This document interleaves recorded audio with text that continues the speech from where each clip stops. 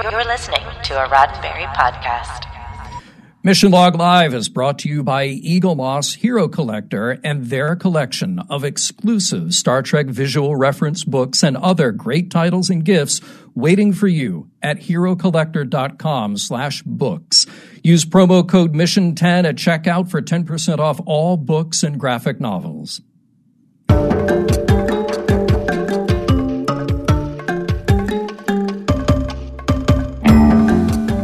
Bringing you the Trek when you need it the most. It's Monday night. It's 7 p.m. Pacific. It must be Mission Log Live. I'm John Champion. And I'm Norman Lau. And I love Mission Log Live nights. You know why, John? Why is that? Why do you love it? Because we get to talk to all the Mission Log Live listeners live in person. And I think it's just like one of the greatest things to do right now in our COVID lockdowns, to be able to reach out, not necessarily across the aisle, but through our screens, to be able just to see and hear and talk to people about Star Trek, about what's going on, about our poll questions, about how people are doing out there, and in turn letting people just see how we're doing in here. And I think that's fantastic. It's nice to connect with our community here at Mission Log. I love it. That's what I look forward to every time we do the show. And we'll talk a little bit about our Patreon hangout as well. It's nice to be able to connect, to see you, to see our Trek pals hanging out as well.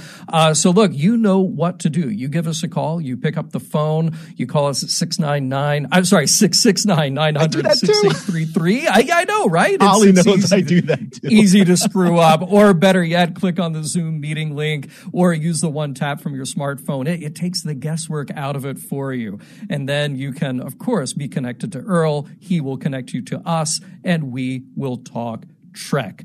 Now, let's talk a little bit about next week. There will be a Mission Log Live. We have not narrowed down the topic yet, so join us. It will either be topical or it will be guest-driven. That is what we do. This week on the regular Mission Log, we have Deep Space Nine, Rocks and Shoals. So two episodes into Season 6 of DS9. Norm, I think right before the show, you were saying that you're a little more pumped. You're a little more jazzed about looking at DS9 right now. What has changed for you?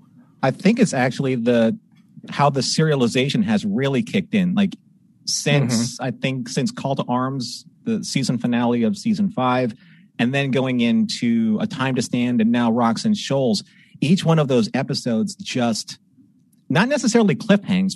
It does have an ending, but it has a hanging ending. Yes. So it helps keep that momentum going from episode to episode.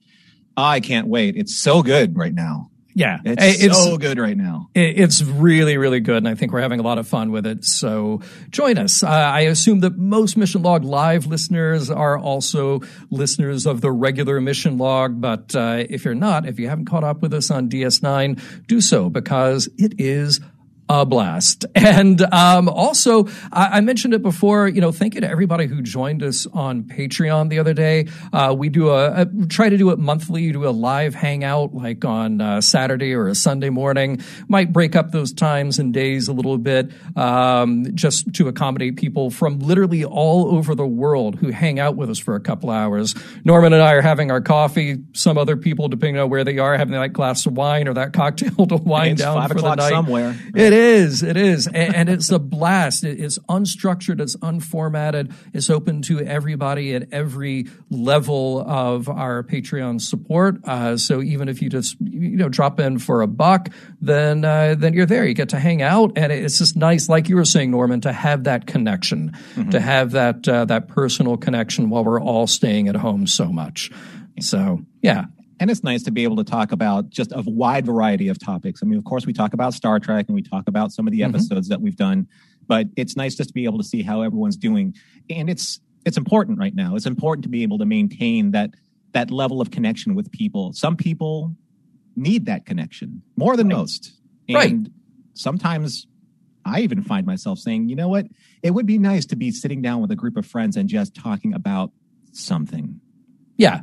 Exactly. And as long as you're mentioning friends and talking, we haven't done it yet. So let's say hello to our friends who are in the chat. By the way, Dominic calling out right away, Blake 7. I'm getting there. Yes. Getting there, Tom. We did talk about that on Patreon too. I'm like, I'm getting there. We did. We had a little education about Babylon 5 from you, and that was very cool. So there's Paul. There's Holly. There's Holly saying right away, no one can really take my place. And you are 100% Holly. 100%, and Scott right. Palm agreeing with that. So good to see you there. There's Lou. There's David. David says seasons 5 through 7 of DS9, some of the best run of episodes. I frequently do rewatches. David, you should send us some of your thoughts on the episodes we're hitting now, and I might be able to incorporate those into some of the shows. So, and actually he reiterates, he says, you guys are heading into the golden time of DS9. It keeps up this quality to the end. We'll hold you to that. Not that you're personally responsible, but I'm making you personally responsible for it now. There's Paul. There's other Paul. There's now Danny says, who will be the third host in place of Holly for future Mission Log Live? So Danny, let's say, and that of course is what Holly was replying to. There was nobody replacing Holly. The whole idea, and as Holly pointed out, nobody can replace her. The whole idea is that per show, so you've got Picard, you've got Lower Decks, you've got Discovery, we have Strange New Worlds coming up. So per show, we will introduce somebody new to cover that season with us. And Holly was along for the ride on season 3 of Discovery. She will come back for season 4 of Discovery, but probably talking about having, some people worked in before that time too. We had Ashley V. Robinson join us for Lower Decks. When Lower Decks comes back, she will be back with us for season 2 of that show.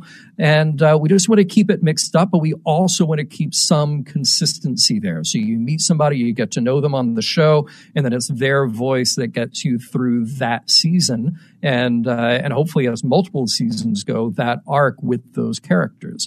So that's the plan. And we were just talking about that at the beginning, saying, hey, who else can we introduce that expands the Mission Log family? I'm looking forward to that. What's neat about that, John, is like doing my very first Mission Log Live was with Reka last year.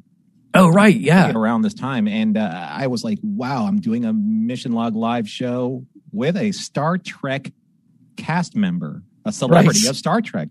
That blew my mind. I was like, wow. And of course, it was a great privilege to do the shows with Ashley V. I emphasize the V because it's important to her. It is. And with Holly, because they were almost so much fun. And I'm looking forward to when we can do this dance again. Yeah. And funny enough, Holly just texted me and said, I'm doing season 4. Yeah, you're doing season 4. Can't get out of it now. It's public knowledge. So that is the plan. Norman, let's talk about our poll questions tonight. So we do, of course, want to cover our poll from last week. And last week, we're staying on this theme of anticipating what comes next, because we wrapped up Discovery season 3. We wrapped up that story arc. We talked about the season finale, and we asked you, what are you anticipating the most? So Norman, give us the results from that poll from last week. Well, since we had a little bit more time, the poll numbers have gotten a little bit more fleshed out, but no real surprises here. So Picard season 2 comes in at a 22% poll rating, with Discovery season 6 only coming in at 8%. Lower Decks season 2 coming in at 18%, and pretty obvious here that we're very excited about the next news series for Star Trek, and that's Strange New Worlds coming in at a whopping 54%. So it's basically taking the majority of the poll votes there. So I'm not surprised that has the majority, but I'm surprised at the spread on the other shows, because I think the majority is definitely going to go to the show that we know the least about, just because there's so much question and everybody's sort of got it built up in their minds. They've already seen a lot of Discovery. They've seen a bit of Picard and a bit of Lower Decks. So I'm not surprised that those are pretty close to each other. But yeah, I mean, I got to say, I'm really looking forward to Strange New Worlds too. We've got a little time before we get there, though. I mean, the disparity there is pretty vast between, say, 54% and then next Picard coming in at 22%. But I don't think that's really that surprising. I think Discovery season 6, is it season 6 already? Wow. Oh, no. Discovery, season like 4. Season 4. Yeah. That's why nobody's voting for that. No, they haven't even gotten to season 4 yet, let alone season 6. So, no, I think it was a disparity from or discrepancy from the poll results getting mixed into the season numbers. So, but even so, though, I think that when you have the 4th season, if it was the only season right now, that would be obviously taking the lion's share of the anticipation. But remember, we went through 23 weeks of continuous new Star Trek. We haven't done that since when? Since like the late 90s. Right. So, that is a lot.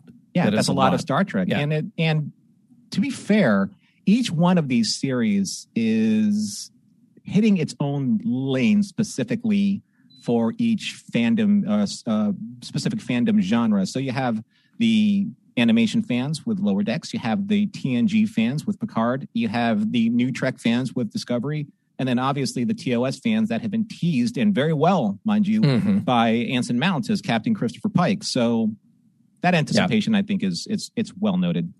Yeah. And I'm good with that. Like, we've talked about that before on our shows, and we've talked about that in our Patreon get-togethers for sure. But I like the idea of Star Trek finding its individual audiences, because the stakes right now with the way shows are made and with the way the expectation is to make a successful show, you're actually much better off when you have that kind of short run. Here's the show that fills this need for this audience. Then we take a little bit of time. Here's the show that fills this need for this audience. Now, if you love them all, that's great. But if you just find the one or two that really speak to you, and that is your Star Trek, well, look at the last 50 plus years of Star Trek. People find the series, the characters that really speak to them.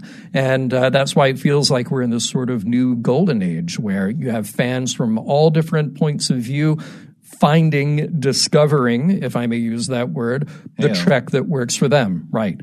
Now, related to that, we asked our audience about the character that they might want to see in upcoming Strange New Worlds. I thought that was a brilliant way to ask this, Norman. So why don't you catch us up there? Well, I mean, this comes from wanting to see who inhabits this space now in this current Strange New Worlds era and pre-TOS era, if you will, between, say, The Cage and Where No Man Has Gone Before. We're looking at that era, or even prior to that. So at 9% right now, at 9%, and I'm sure that these are going to wildly change over the course of the week. We have James T. Kirk having people voting in for his appearance sometime on Strange New Worlds at 9%. We have Gary Mitchell at 11%. We have Dr. Boyce, I know a favorite of yours, John. Oh, yeah. Big time. At 36%. But, and I'm not surprised at this number, and it may change, like, again, in a week. But T'Pol at 44% is by and large taking the lead here.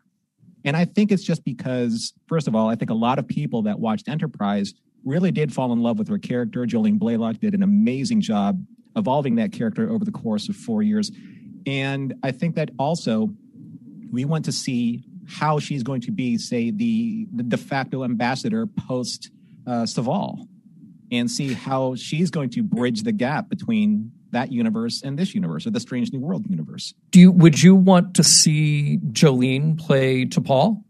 Or, I mean, does it matter to you if it's Jolene or not? You would rather just see the character and know what that character's been up to for literally 100 years between Enterprise and Strange New Worlds? I personally would love to see Jolene take another crack at the role, just to see like what she would bring to it. But the thing is that no one so far has reprised their character role per se from one series to another. Like, it's not like we got Leonard Nimoy playing Spock again. Of course, we couldn't do that, or even this computer-generated image. So would it be too much of an ask if you had Jolene play T'Pol, because literally she would be bridging Enterprise that ended in 2005 to now in universe, to this new era. So would it be jarring or would it be accepted? Hard to say. I feel like Enterprise is still a show that doesn't get a lot of love. It does get love, But I think it maybe gets less love than, TNG, DS9, Voyager. So I like something that bridges the gap. I like that in Star Trek Beyond, when you had that sort of design sense with the Franklin and really building that bridge back to the aesthetics of Enterprise. It made that universe fit. So I'd kind of like to see that. And honestly, I'm glad that it's not James T. Kirk in the lead right now, because I feel like it's too obvious. It's too overdone. I don't think Star Trek needs to be entirely about James T. Kirk and the Enterprise. Mm-hmm. And of course, what we would have here would be a 10 years younger Kirk than the one that we caught in TOS. But I just feel like we've done that story. Right. The reason I want Dr. Boyce is that we had that little tease of him in the cage, but you're kicking it right off with this relationship between Dr. Boyce and Captain Pike. And I just feel like the intimacy of that friendship, there is so much to be explored that led up to those moments, that led up to the doctor showing up at Pike's cabin with the martini mixer, with the martini shaker. And that it tells you so much in such a short amount of time. And we can really explore the depths of that relationship before we got there. So I think it would be cool to see. It would be cool to see an older actor play that role, because in the show, in the cage, it was an older actor playing Dr. Boyce. I just think there's a lot of a room for exploration and growth there. So John, I'd like to jump into some of these comments, because some of these comments are fabulous. Me too. I hope we're looking at the same ones. You go right ahead. I want to mention David Ketchies, because he said, I have a better idea. Considering there was one other long-lived species on the show Enterprise, most people do not know that Denobulans tend to be long-lived just like Vulcans. So let me be the first to sign up the great John Billingsley for a spot on Strange New Worlds. I love that idea. Yes. Love that idea. Yeah. Brilliant. Yeah. I think that's a fantastic idea. When we were talking about shows coming up, Chris Riker asked, has anyone seen any clips or images from Prodigy? And Prodigy's been really quiet. We got the announcement, but there hasn't been a lot of detail released about it. So that's another one to look forward to, aimed again at a different kind of audience. And I love that. I want Star Trek to have that specific younger audience that's going for. Do you think that they're keeping it under wraps because social media tends to either spoil too much or influence too much or start creating camps too quickly? Constantly. I mean, whether or not they're doing that on purpose, I'm not sure. But I just feel like come out with the show when you're good and ready to come out with it. Social media, the fan rumor mill, I think it can really hurt expectations and acceptance of a new show. So just finish it, get it out there, and then we'll take care of it after it comes out, There are some other good recommendations here. Commodore Mendez, Carlos recommends. I think that's a good one. And let's see. Well, Dr. Boyce, and then Scott Palm says young McCoy. And it's not out of the question that you could have a younger McCoy show up at some point, because, of course, he joined the Enterprise later, if you're following strict kind of, canon timeline order. So I think that would be a cool change to have. And then McCoy was a little older. He's about 10 years older than the other characters we were following in TOS. And it would be neat to see if there's any reference to, say, McCoy at Ole Miss, seeing Emily Dax, because there was that relationships there. Right. Deep Space Nine. Right. By the way, somebody asked, where are those polls? They're on Twitter, just because the polling system on Facebook has left a lot to be desired. Yes. So we haven't we haven't really been able to get that back up and running on Facebook the way it should be, the way it needs to be. Go ahead. Sorry. John, we had a great interview with Glenn Zipper last week, and people have been able to see his Challenger documentary on Netflix. We would love to hear your feedback on that. If you have not yet, please do so. But one thing I wanted to talk about regarding what Glenn Zipper said was the importance of community when it comes to fandom, because I believe that he was holding back some emotion when he was saying that he couldn't believe that he could feel comfortable enough to express how much he needed a community like ours to find other fans to be able to talk to be able to express himself openly. Remember, he was saying that, for the longest time when I was in a dark place, I watched Star Trek: The Next Generation, and those people became very important to me on a weekly basis and became my friends, and it became something I can depend on. And then he said something to the tune of, does that make any sense? Does that sound weird? And I said, absolutely not. That's what we do. So I'm hoping that with that, kind of like with that confession in a way, more people share that same kind of sentiment. More people share that same kind of story with us, because I think that that's important that you do that. I could not agree with you more. Absolutely. We do have a caller standing by, but before we get to that, there are a couple of more questions and comments that I want to get to real quick here. Miles says, John and Norman, what do you think Discovery is going to do with Saru? That is a great question. And I mean, first of all, the good news is that we know he's coming back. We know that Doug Jones will be back as Saru in some capacity, in some form. I would hate to lose him as a starship captain, or at least as some ranking position in Starfleet, because I really feel like Saru showed the most growth over those 3 seasons that we had him. And I love, I said it before on the show, I love his style as a captain.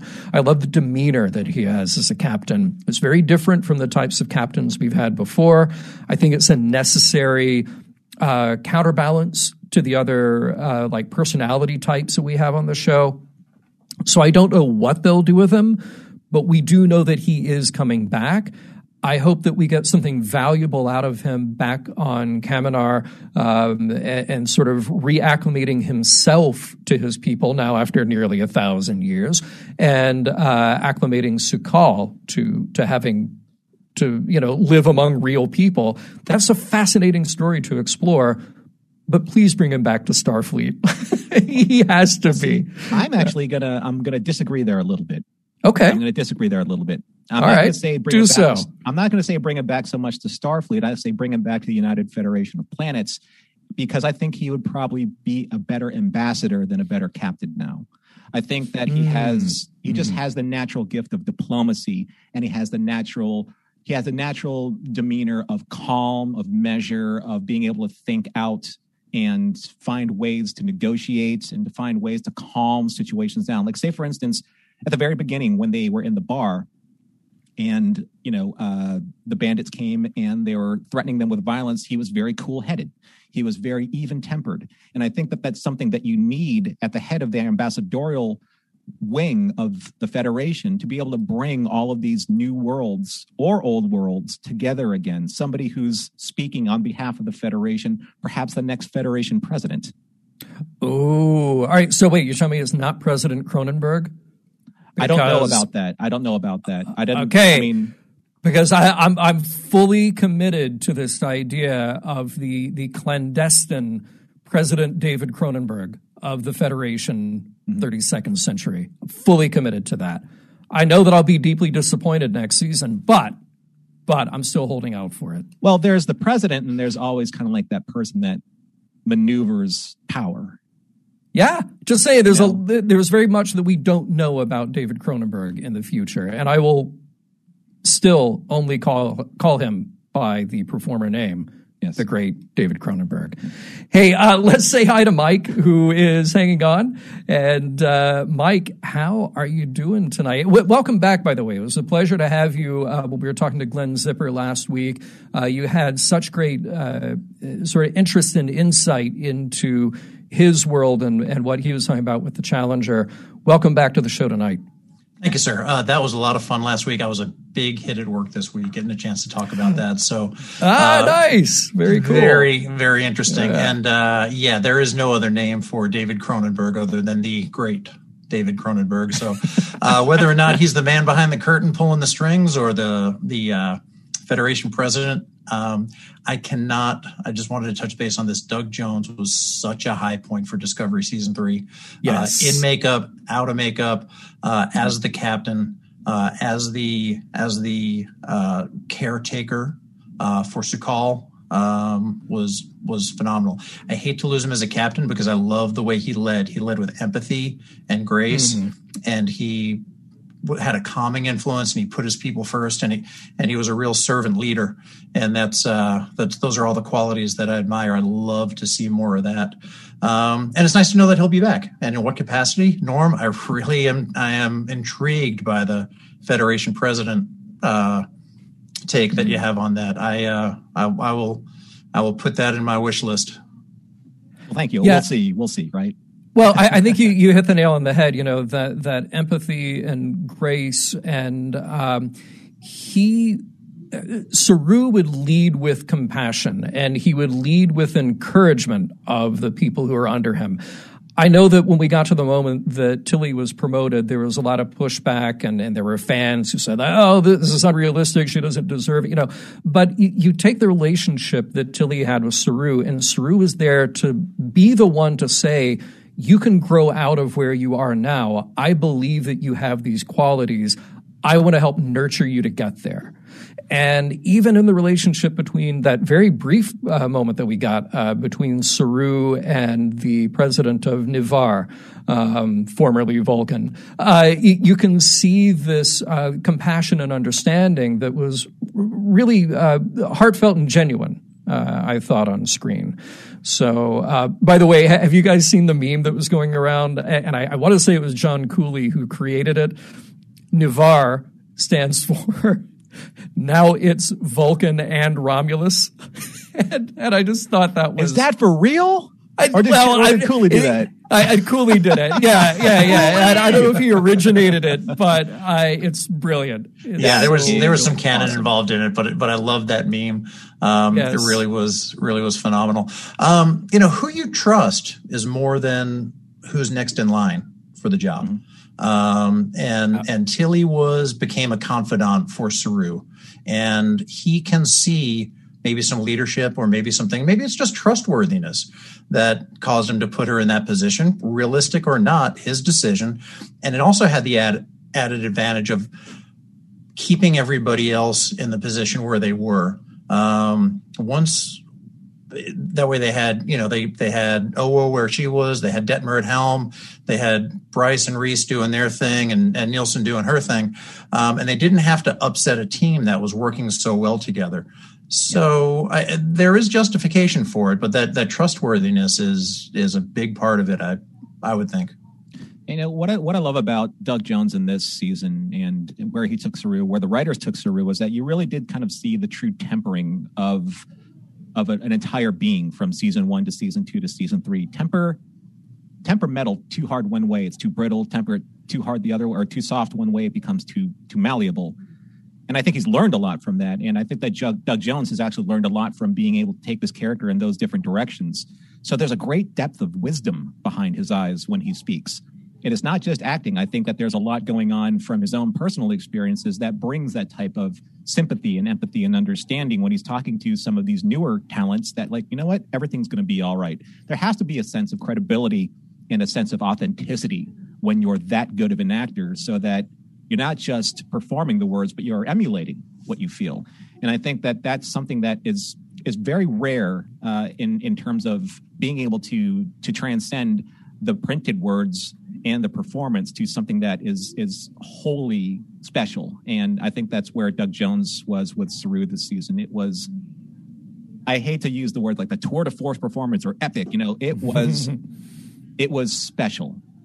It was a special performance that I think we were all graced to watch.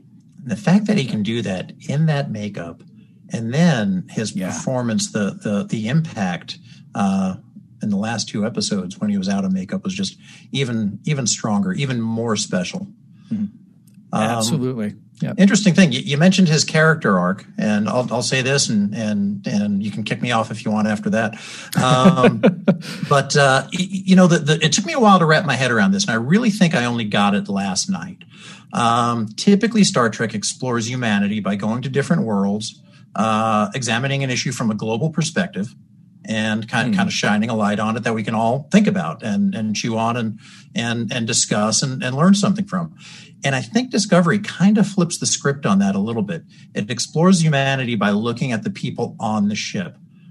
So we've got to see Saru evolve and discover himself. We've got to see Michael Burnham evolve and discover herself, and as well as Tilly, as well as Detmer, as well as hopefully more characters. And now we have Adira Tal also, and that's a fascinating story to see her discover herself. So it's still exploring humanity, but it took me a while to wrap my head around it, that it's looking more inward at the crew and not outward at these different places you go. So I'm viewing the show in a whole new light after this season. That is very well said. Could not agree with you more. I appreciate it.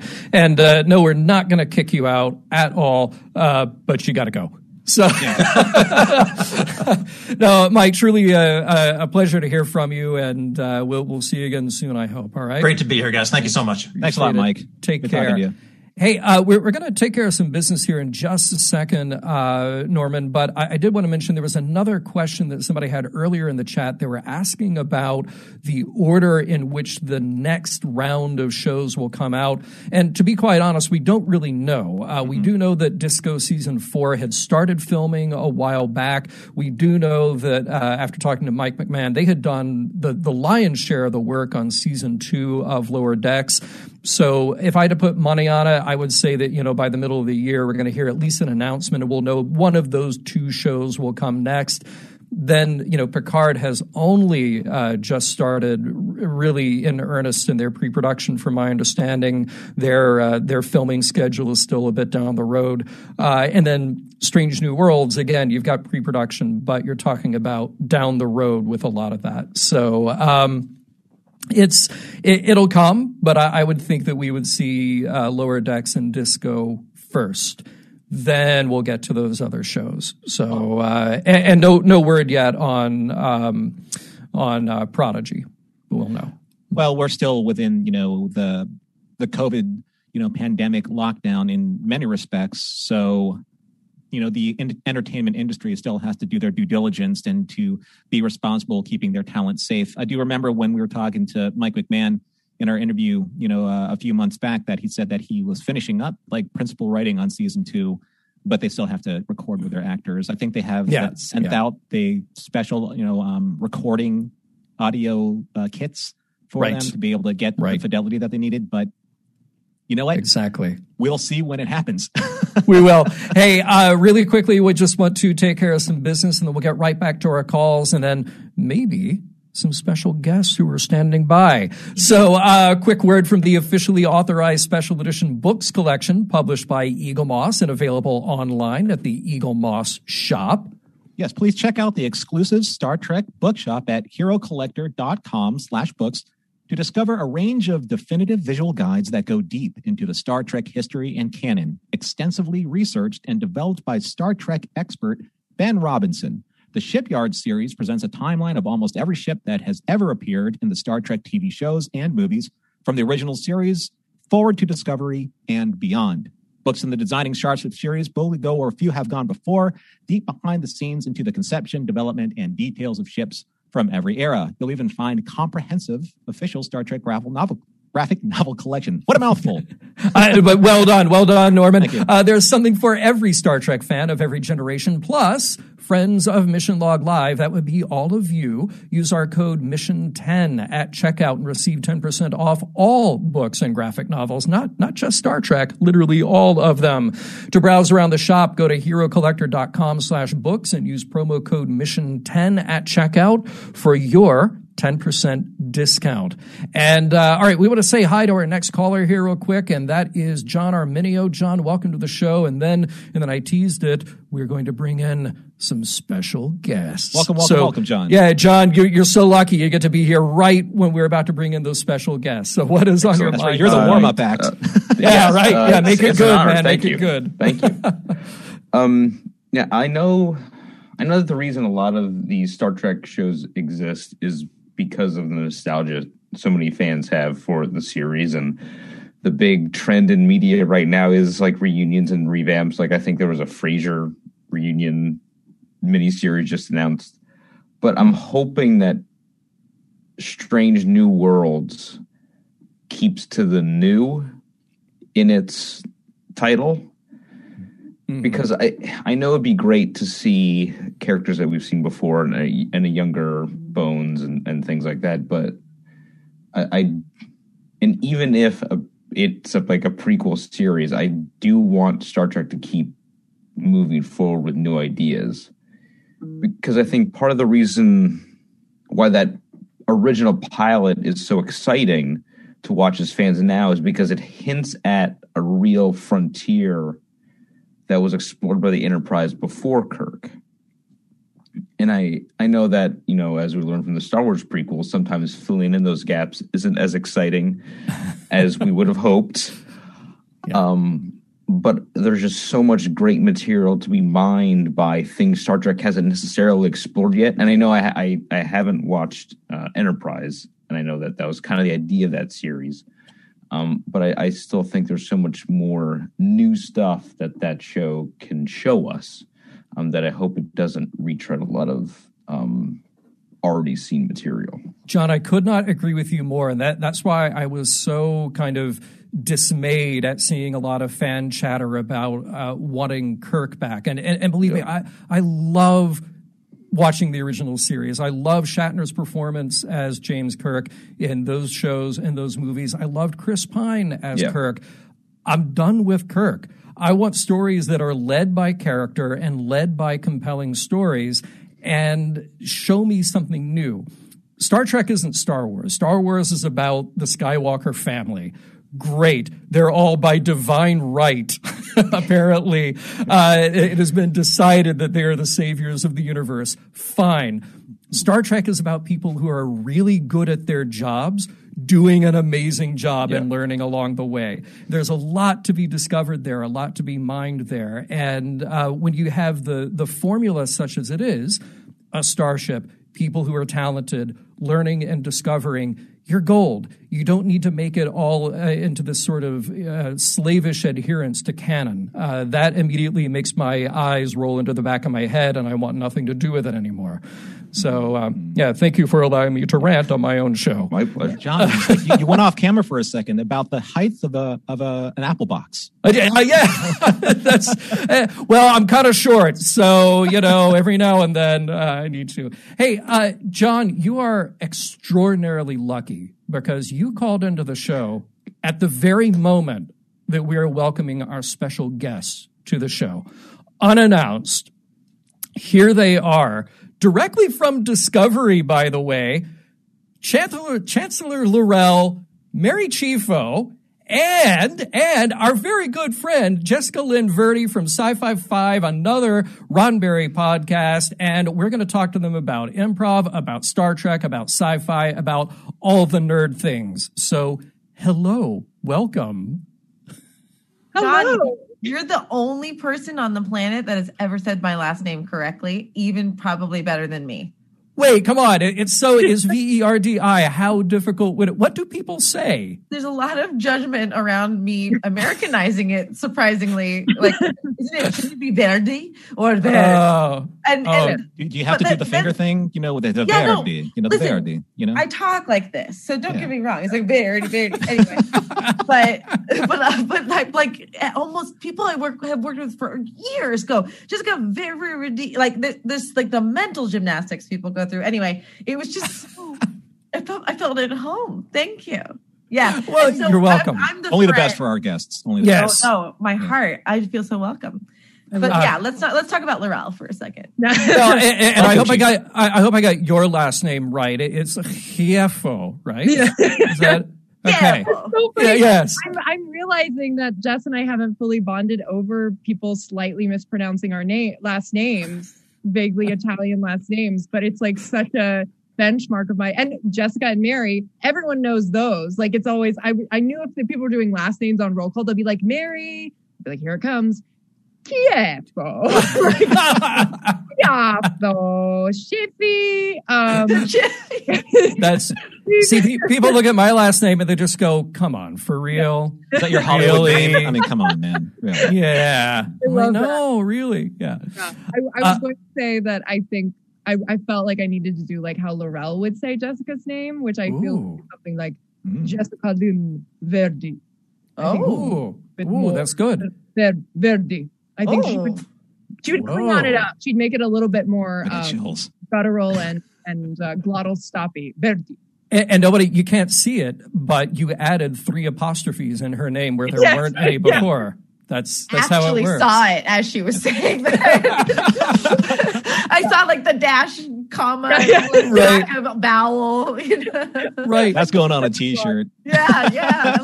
I like it. It's canon now. It's canon. I love it. So listen, we've got podcast stuff to talk about. We've got improv stuff to talk about. But really quickly, before we get into that, Mary, I would love it if you told us what you're doing on Star Trek Online, because that just dropped the other day. Yeah, I know. It's so thrilling to have it out there. And I've been lucky enough to be able to see some clips and everything coming out. And I mean, it was so lovely. Al Rivera, who was originally approached me about it from Star Trek Online like 2 years ago, because they build these stories so early on. And when he said 2021, I was like, well, that's going to be forever, and then suddenly we're here. And, we started chatting last year and he let me know the general story. And I just think it's such a compelling Klingon plot. I think they just went full Game of Thrones, going to Grethlor. And it's obviously very moving to have Laurel brought back in any capacity, but particularly in the hands of such, well-versed and sensitive and compassionate artists who really wanted to do her justice. And then, just seeing it be animated, and they really have studied my face. And like, there's certain shots that when I was watching it, I was like, wow, I would have probably made that choice. Nice. Like one moment where she like opens her eyes and looks around, and I was like, yeah, totally. Absolutely. That was really, and then just, of course, when I got to record, just, coming back to her voice, luckily, because this franchise is so expansive, I'm always, leaning into her voice at certain moments for conventions or whatnot, but to really say lines that felt very, very her. And then I'm finally united with my son, Vogue. Right. Vogue is my Vogue. Okay. Yeah. No, my son, Tanavik. Yes. Which is very fun. Yes. So yeah, it's just been awesome, and to have such a warm reception and to kind of launch the year in that creative realm has been wonderful. Well, because there's a lot of story to tell. When we left Laurel, there was so much more story to tell, and I love that Star Trek Online can carry that on. Mm-hmm. That was funny. It's like a sitcom. When we last left Laurel, she was hanging with Norm and Cliff. Yeah, exactly. By the way, I don't want to leave out our caller, our deeply philosophical Star Trek fan and viewer and podcast host in his own right, John Arminio. So, John, meet the Chancellor. John, meet Jessica. It's an honor. Thank you. Yeah. With yet another Italian last name. Yeah. Indeed. Many mispronunciations there have been. Yeah. Let's see. How would Laurel say Arminio? Arminio. I think we should get some glottals in Arminio. Arminio, yes. That's good. Yeah, you've got the Klingon voice. You got it. Oh, see, now you're going to have Norman doing his Worf. Any second now, I hear a Worf coming. Yep. Mm-hmm. That would be Arminio. Yeah, see? There you go. That's good. That's good. This is great. Really talented actors just keep saying my name. Yes. Calling every week. That's awesome. Hey, so Mary, I do. No, go ahead. Well, I wanted to ask Mary a question. There was a video out there of having you kind of deconstructed from your makeup all the way back to just to Mary again. Mm-hmm. And I'm sure that having appliances on you help inspire your performance. So when you're doing lines for Star Trek Online and you're not in makeup, do you have to get into a different frame of reference so you can bring Laurel back out without the appliances? Absolutely. weirdly, because I had to go back in for much of the first season in particular and do redub a lot of my lines because there was some prosthetic stuff that they discovered sound a bit. And so I had actually really kind of trained for this because I went in and I would say 95% of my lines, I had to go back in and kind of get in her space without being in the makeup. And I really loved that. Like, I mean, I'm sure it was also, I wish there had been a camera because I'm all physical and getting into these really intense moments in the booth all alone. But I think the sound people were very entertained. So I'd had that experience. And then also I was very lucky with my scene partners, Shazad, Ken Mitchell, Doug Jones. They were all very willing, and Jane Brooke, can't forget Jane Brooke. We love Jane Brooke. Sure. We would meet, a few days prior once we got the script and go over our scenes. And particularly when we were very Klingon heavy, we had to do that because we had to figure out what the scene was in English before we went back and did it in Klingon. And so I've actually had a lot of time to feel like I'm inhabiting her without the prosthetic. And I just think it's great because her essence to me, her core is so innate in me at this point that I felt I learned a lot about her when I had the prosthetics on, about how I had to push through.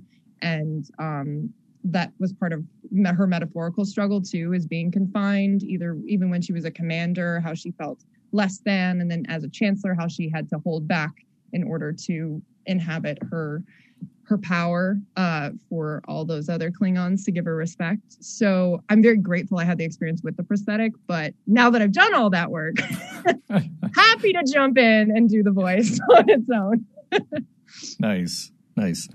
Hey, I do want to, because we do have the other stuff we want to talk about, the crassly commercial part of the program that we'll get to in a moment. But I think John brought up a really interesting point here when you had joined us, and we were talking about kind of the expectations of shows and I wonder, you're both nerds, and I say that with love. You both know your fandoms, do you feel like, I'm trying to find a delicate way to put this. I feel like there are fans who think they know what they want out of a franchise, who think they know what they want out of an entertainment property, but somewhere deep down, that might be a really poor choice that then puts producers, writers, creatives into a box that they can't get out of.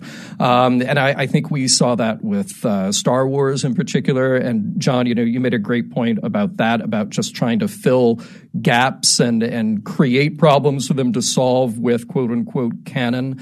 Do you both feel that there's some truth to that? I'm going to actually reference a common friend of Mary's and mine named Jessie Gender, who talks about this so much. She's a huge Trekkie that literally will quote people who go, "This isn't my Trek and this isn't the Trek that I wanted." And then she'll find the example of the exact show from a TOS episode that did the same exact thing. So I don't know where our PG lands. I'll it just went out the window apparently. But I'll keep it there. But I guess both Mary and I have strong feelings because we also saw the final Star Wars together. I think I don't fall in the camp of don't remake things, don't make new things. Every generation deserves to have their own version of a Star Wars. It's really cool that we have a lead female in Star Wars. It's really cool that Star Trek isn't just trying to do the same exact thing, like you guys said, with Kirk over and over and over again. That being said, I'll watch Kirk forever. That's just me. Like I'm a Kirk person, but we don't need his story anymore. The problem ends up happening. Like, why was Marvel so successful is that they pretty much had a really well-realized trajectory. Star Wars didn't have that. And, like, J.J. Abrams let the fanboys win, and you didn't see Kelly Tran in the last episode. Like, they just went, "Oh, we don't want that problem." There's a difference between pandering and trying to make something your own. And I think that's where you find the problem, usually. Yeah, yes, ending that.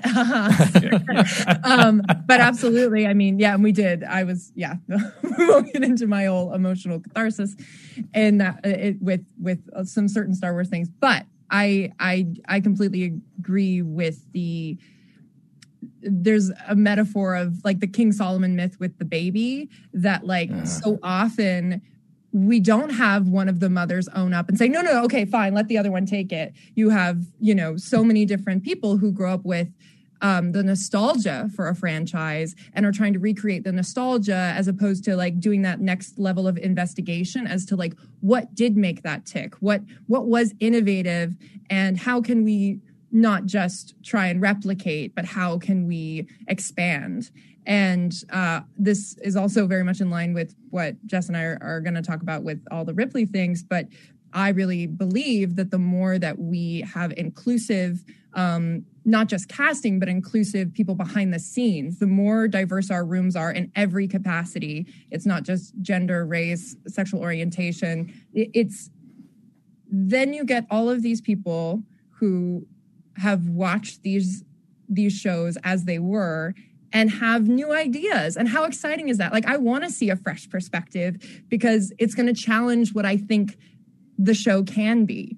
And I just really feel that not championing that for the sake of show, but to just allow that space, because I just think we're going to get newer and more exciting stories that, and just to the fan toxic fandom, I think a lot of fans fall into the trap of comparing the nostalgia to the reality.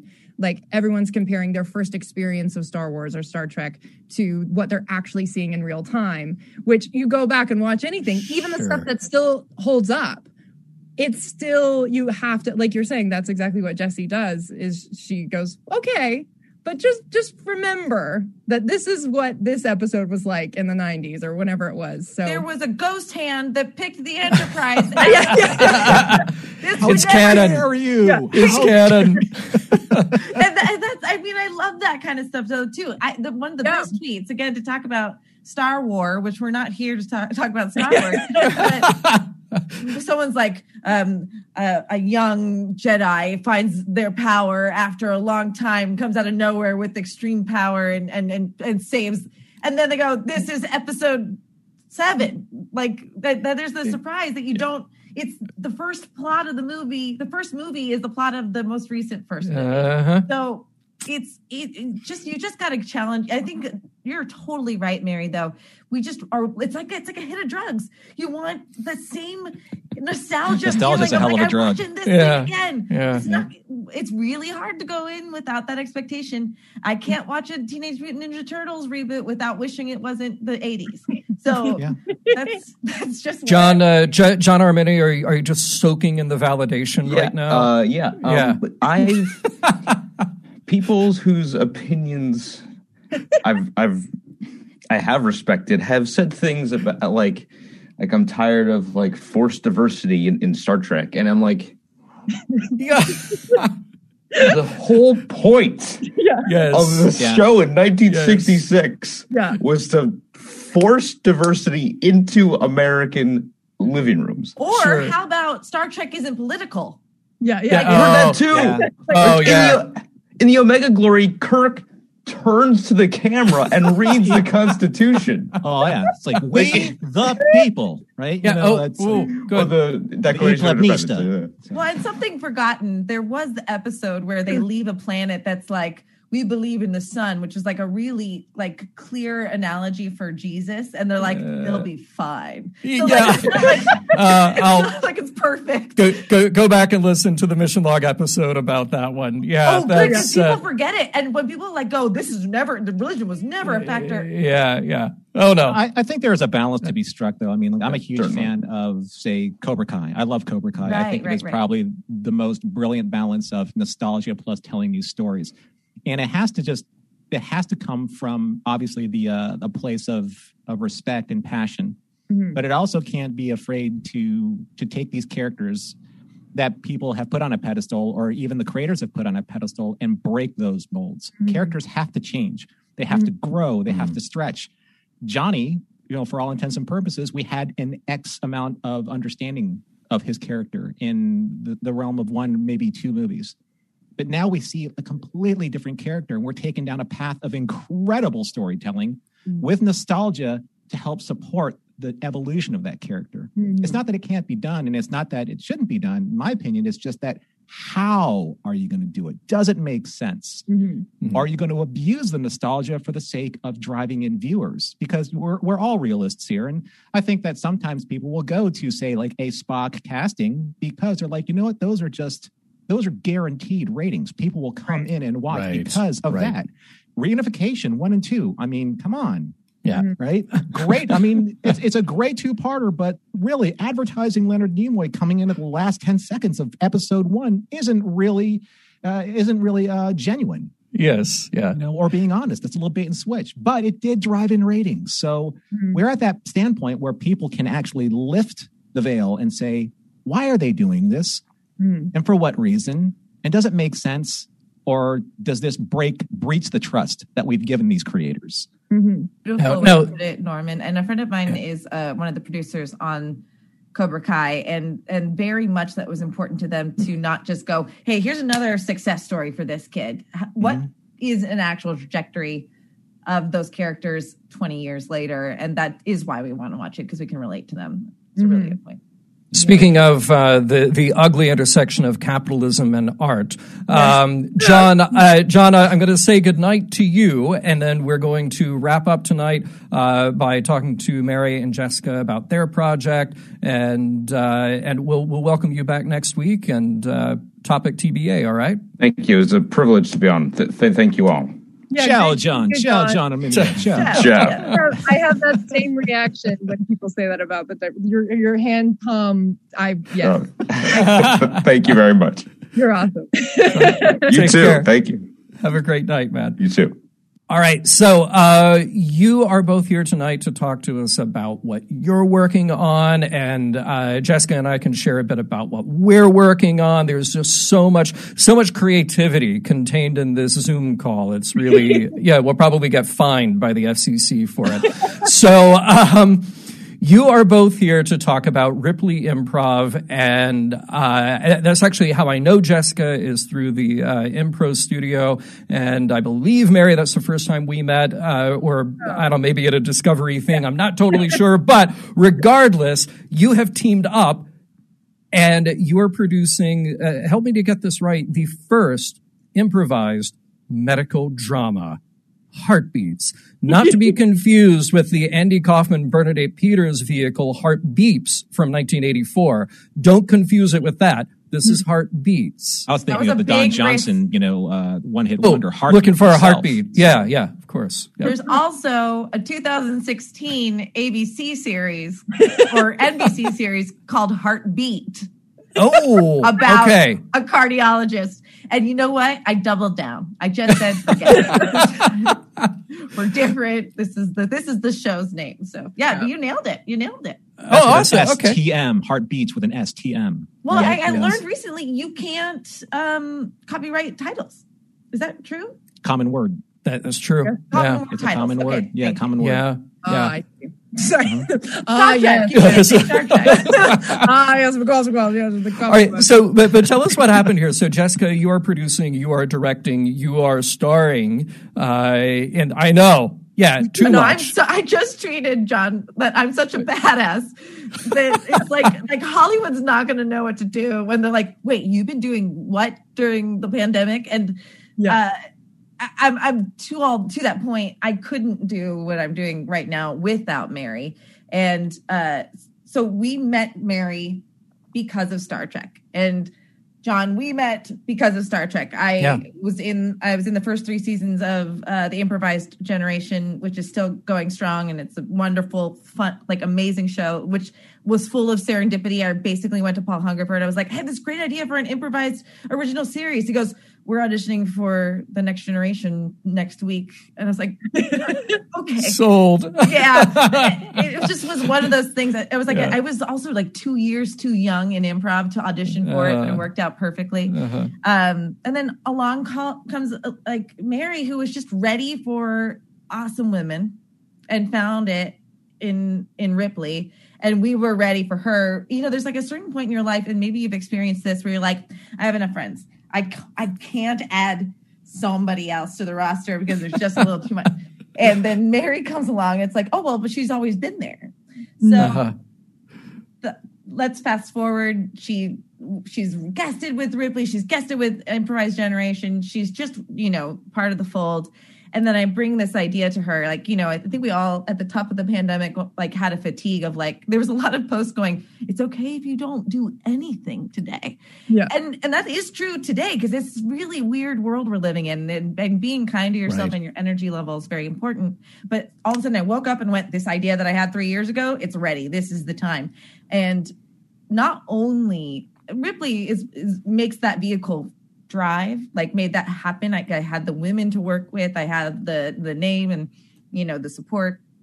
Mary took the idea as though it was her idea also. I feel as though she was there 3 years ago when the idea came, which is crazy. That is not a common experience in Hollywood, as I'm sure you all can imagine. So that's my tee up for my co-producer, Mary Chieffo. Oh, right on. So then, Mary, so you come along and you're like, yeah, I'd like to produce some original improvised medical drama. Yes. Well, I mean, everything. Jessica gave a great, very succinct summary of our origin story, and it's really true that I also, when I learned that their name was Ripley, that everything about this group was what I had been seeking for, the theater. And then improv is something that I was very intimidated by and didn't feel like I had a place in at all. Never thought that was where I would end up being so passionate. And but after guesting with them, I have started taking classes, particularly in long form genre, which has been amazing. And then Jess and I remember that it was around that time that you had woken up and we were just having a hang catch up on Zoom. I woke up at 7 p.m. to be fair. We literally rolled out of bed. Nice. And I said, yeah, you know, if there's anything that you're really wanting to do right now, like, let me know. And it was kind of just very open. And then once it was presented and I started coming into rehearsals and watching this group, not only the core Ripley group, but some awesome men and a few new women as well. And they were all just so great and building such an awesome cast and story, as not, in the improv sense of story, just a world. And then the ball started rolling. We were talking about, we've been doing our watch along of the previous episodes leading up to our reopening on Friday. And I was remembering how we had this kind of teaser, episode 0. And I was kind of in the back, muted, camera off, as they were improvising and filming these scenes. And there was a certain point in that where I was like, you know what? I think if you just step a little forward, and that'll just make the shot a little bit cool. Like, I just saw myself creatively wanting to be more hands-on and help champion it. And, you know, I think once that tango was clear and Jess and I were like, oh, we really want to tango with this. And we opened at some point in September, like just that month leading into that opening, we just really found our groove. And it is a gift to find a producing partner and a collaborator who is the right Venn diagram of cans and not cans, but just we know how to say, hey, can you take this on? Can I push this direction? Do you want me to look over that email? All those sorts of things. And I agree with Jess that it feels like she's been in my life forever. But to have this exercise in working on a creative level has been really thrilling, because you can be close with someone and not be a good creative collaborator. Sure. Yes. So very, very grateful that that's the case. And last fall was so exciting. We just figured it out. We've been using these green screens and figuring out how best to angle ourselves so it looks like you're in the same shot with different backgrounds and essentially a great TV show that happened to just be zoomed, improvised. It's just somehow really great. Yeah. And the characters are so wonderful. As we continue to draft ways of describing the show, it was really striking me how I'm like, I love these characters. I'm rooting for them. They're flawed, but they're earnest. And we just get to follow them on really fun, out there journeys that do, it's what we love about Grey's Anatomy. It's that there's plot twists and love triangles or rectangles and, all sorts of just delicious ways to play. And our cast just like goes for it every week. And just earlier today, rewatching the first 2 episodes, I was crying. I was laughing so hard at one point. Like, it just got me. I thought she was joking. Like, okay, it's not that fun. It's one of those things where I just get so delighted. And for the most part, I've guested now twice as I'm the sister, deceased sister of one of our main characters. But I'm mainly behind the scenes every week. I host, and then I'm there. We have our way of making sure that we're moving to the next scene and transitions. We have an incredible behind the scenes tech team with OBS and everything, and just kind of making sure everything is running smoothly. But I'm always thrilled in those moments where I just get to watch the scene and be delighted. Right. And I just am consistently. We're working out everything and every kink and figuring out, let's shift that around or whatever. But I am just always walking away feeling so creatively stimulated by it all. And 4 words for you both. I have 4 words for you both when it comes to the medical field. You probably already experienced this or probably researched this, but full moon Saturday night. I know what you're talking about. I worked one of those. We're not an emergency room, which is very helpful. So okay, lucky you. Any deal with that. Like any full moon Saturday nights in the medical field are nuts. Not good. And I get it. Like nurses and emergency doctors will tell you that if there's any proof that the moon has effect over the human body, it is the emergency room on those evenings. So Saturday night. That's funny. So now the most important thing, where can people find the show? And like how many episodes are out and what's the plan? Like how many more are you making? Like give us the whole breakdown. Yeah, you know what? I'll drop a link in the chat to the first 8 episodes. Then they can find us. So we decided to stream it on Twitch. I have enough of a runway on Twitch doing RPGs. Eliza Pearl, as some people may know, did Shield of Tomorrow on Geek and Sundry, and she's one of our main actors in it, and obviously the Rippling Women and some of the TIG people. We just thought it was the best place to go before CBS buys it, and so you're gonna watch for the next 8 Fridays at 6 p.m. Pacific time, completely improvised live TV shows that are funny and poignant. And you could have suggestions in the chat during the entire show. It's so exciting. So I'll drop our Twitch link, and if people just follow us at Twitch, if they have a Twitch account, then they'll know when we go live. See, and I love that shows like this have adapted to what we have to do now. Some of us are used to being in a room by ourselves behind a mic, but for those of you who have been doing theater and really relying on the live element, relying on an audience, you've been able to adapt to do something wholly creative and new and deliver it to a new audience. By the way, there was somebody in the chat, Anne-Marie says, Mary's such an amazing director. I loved her work with the play Closed Circuits.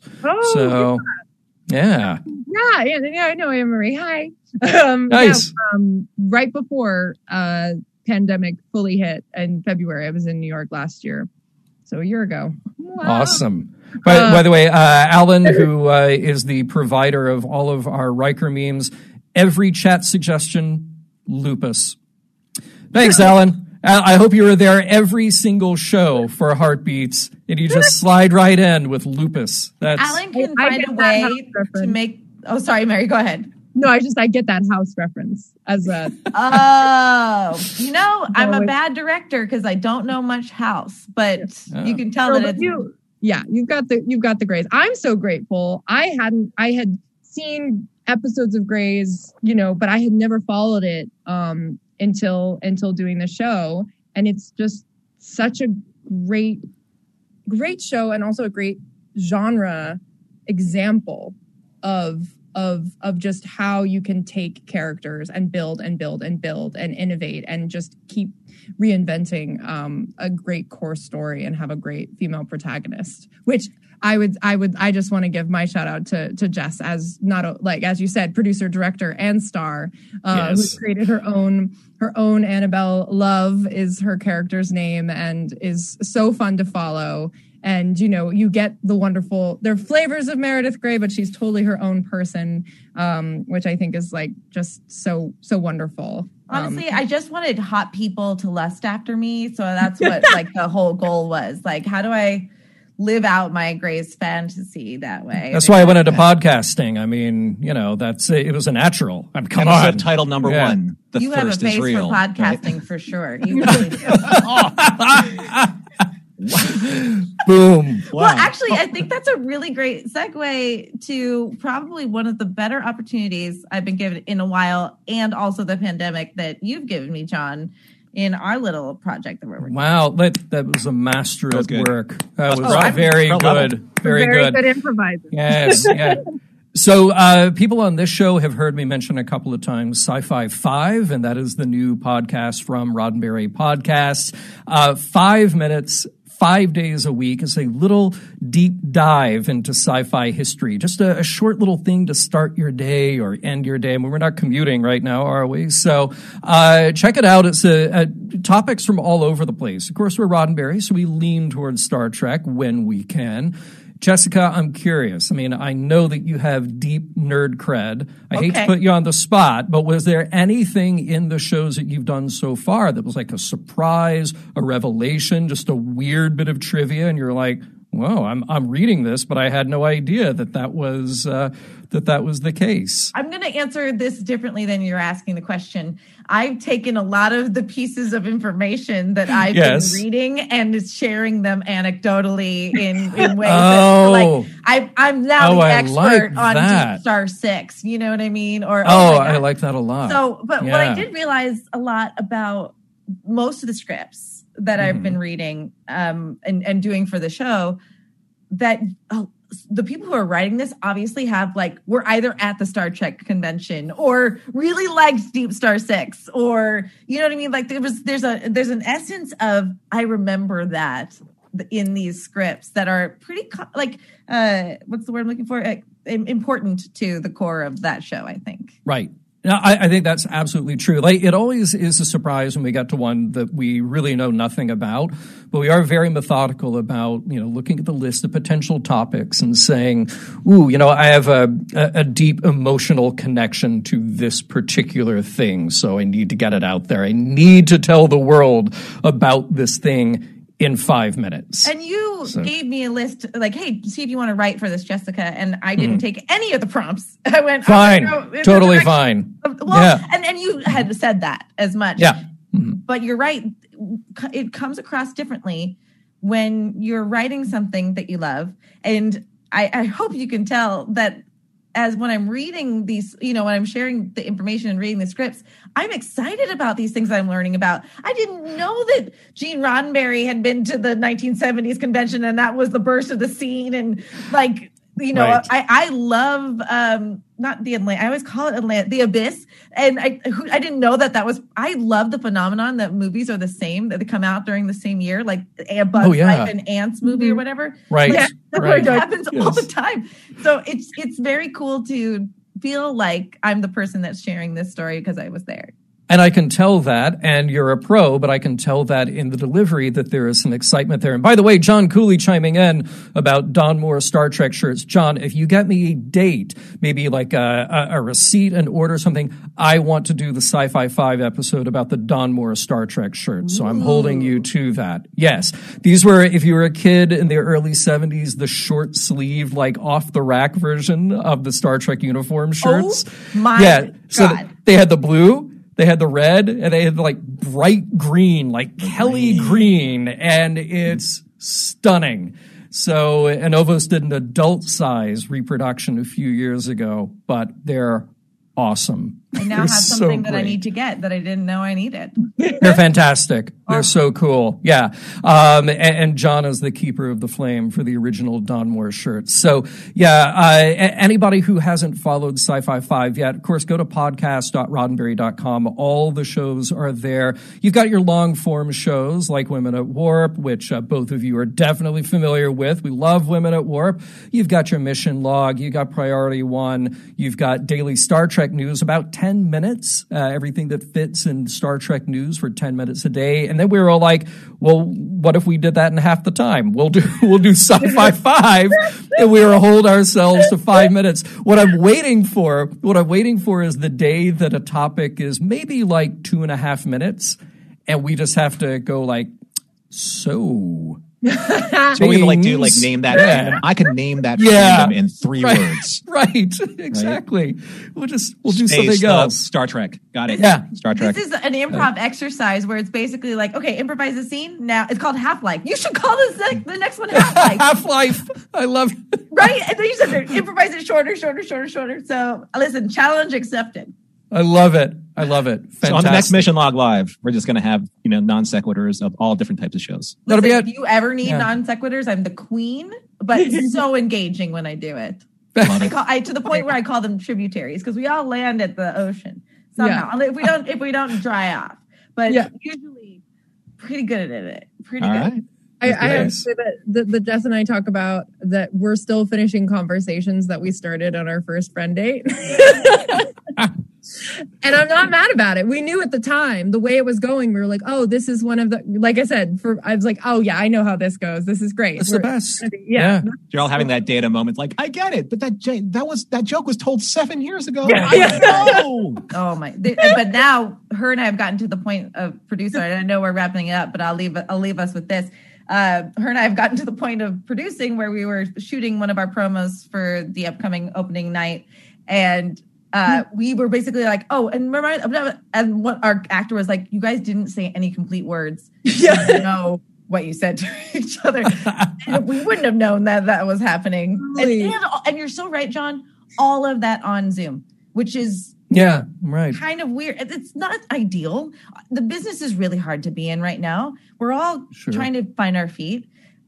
This idea, if full blown Heartbeats would have been on a Broadway stage with 7 sets, completely improvised with, fly-in cameras and an audience, and it works better on Zoom right now. It is learning, like Mary and I talk about pivoting a lot, and being open to the pivot. Improv opened us up to, it's not exactly what we thought, but it's exactly what it needed to be. Yeah. That's such a good point. I read that some of the best advice for an actor is create a body of work. Just get out there constantly working. And here, COVID threw us all for a loop. Like you said, the whole landscape has changed completely, but you're doing exactly that, which is creating work that people can go watch, that we can be productive with, we can be entertaining with. Like that's what to do. That's what you have to do. And it's not easy though. So I don't want to say like, look at how great this was, or look at how hard it was for us and we accomplished.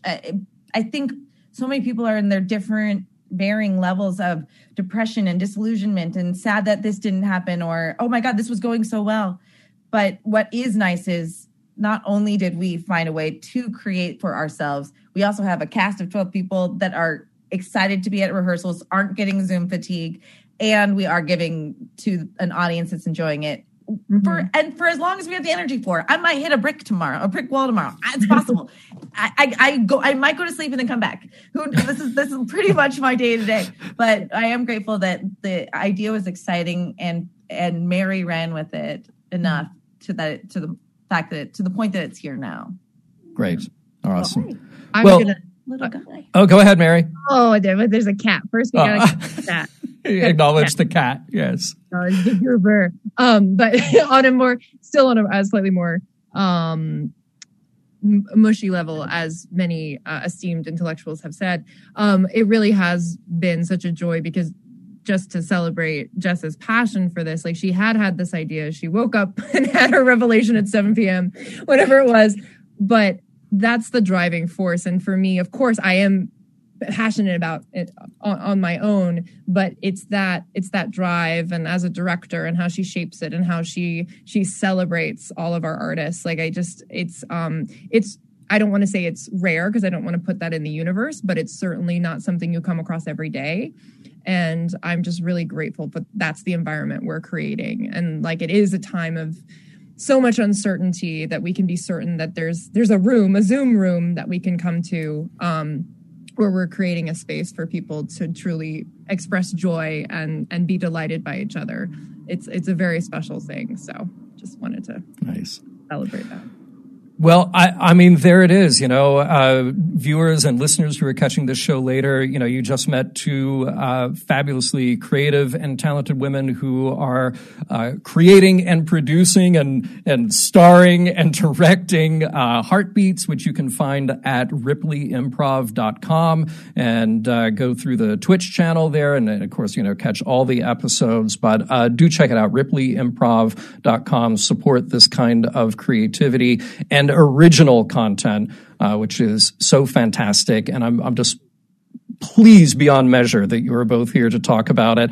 And of course, while you're at it, go subscribe to Sci-Fi 5, because hey, it's 5 minutes. And what else are you doing for that 5 minutes in a day, right? 5 minutes. And you have awesome contributors too, like Alexandra August, who I just love, who did the Game of Thrones podcast, which I was watching today.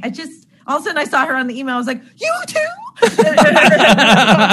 Nice. But I also, I'm really glad you thought of me, John. And I'm glad we're found a way to still be in each other's lives. So thank you for that opportunity.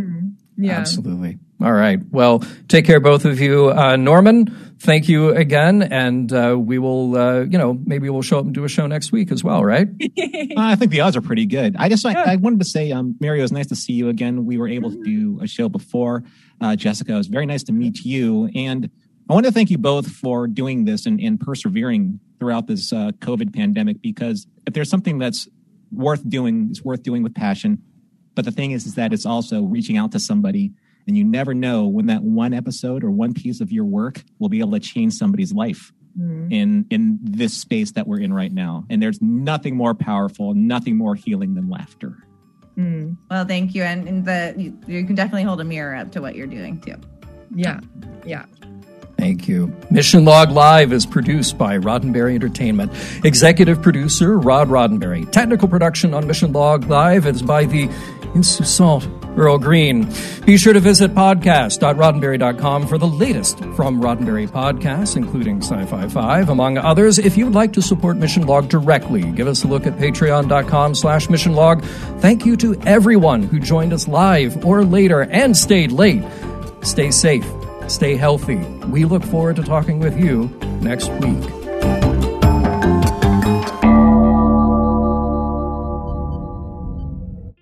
This is a Roddenberry podcast. For more great podcasts, visit podcast.roddenberry.com.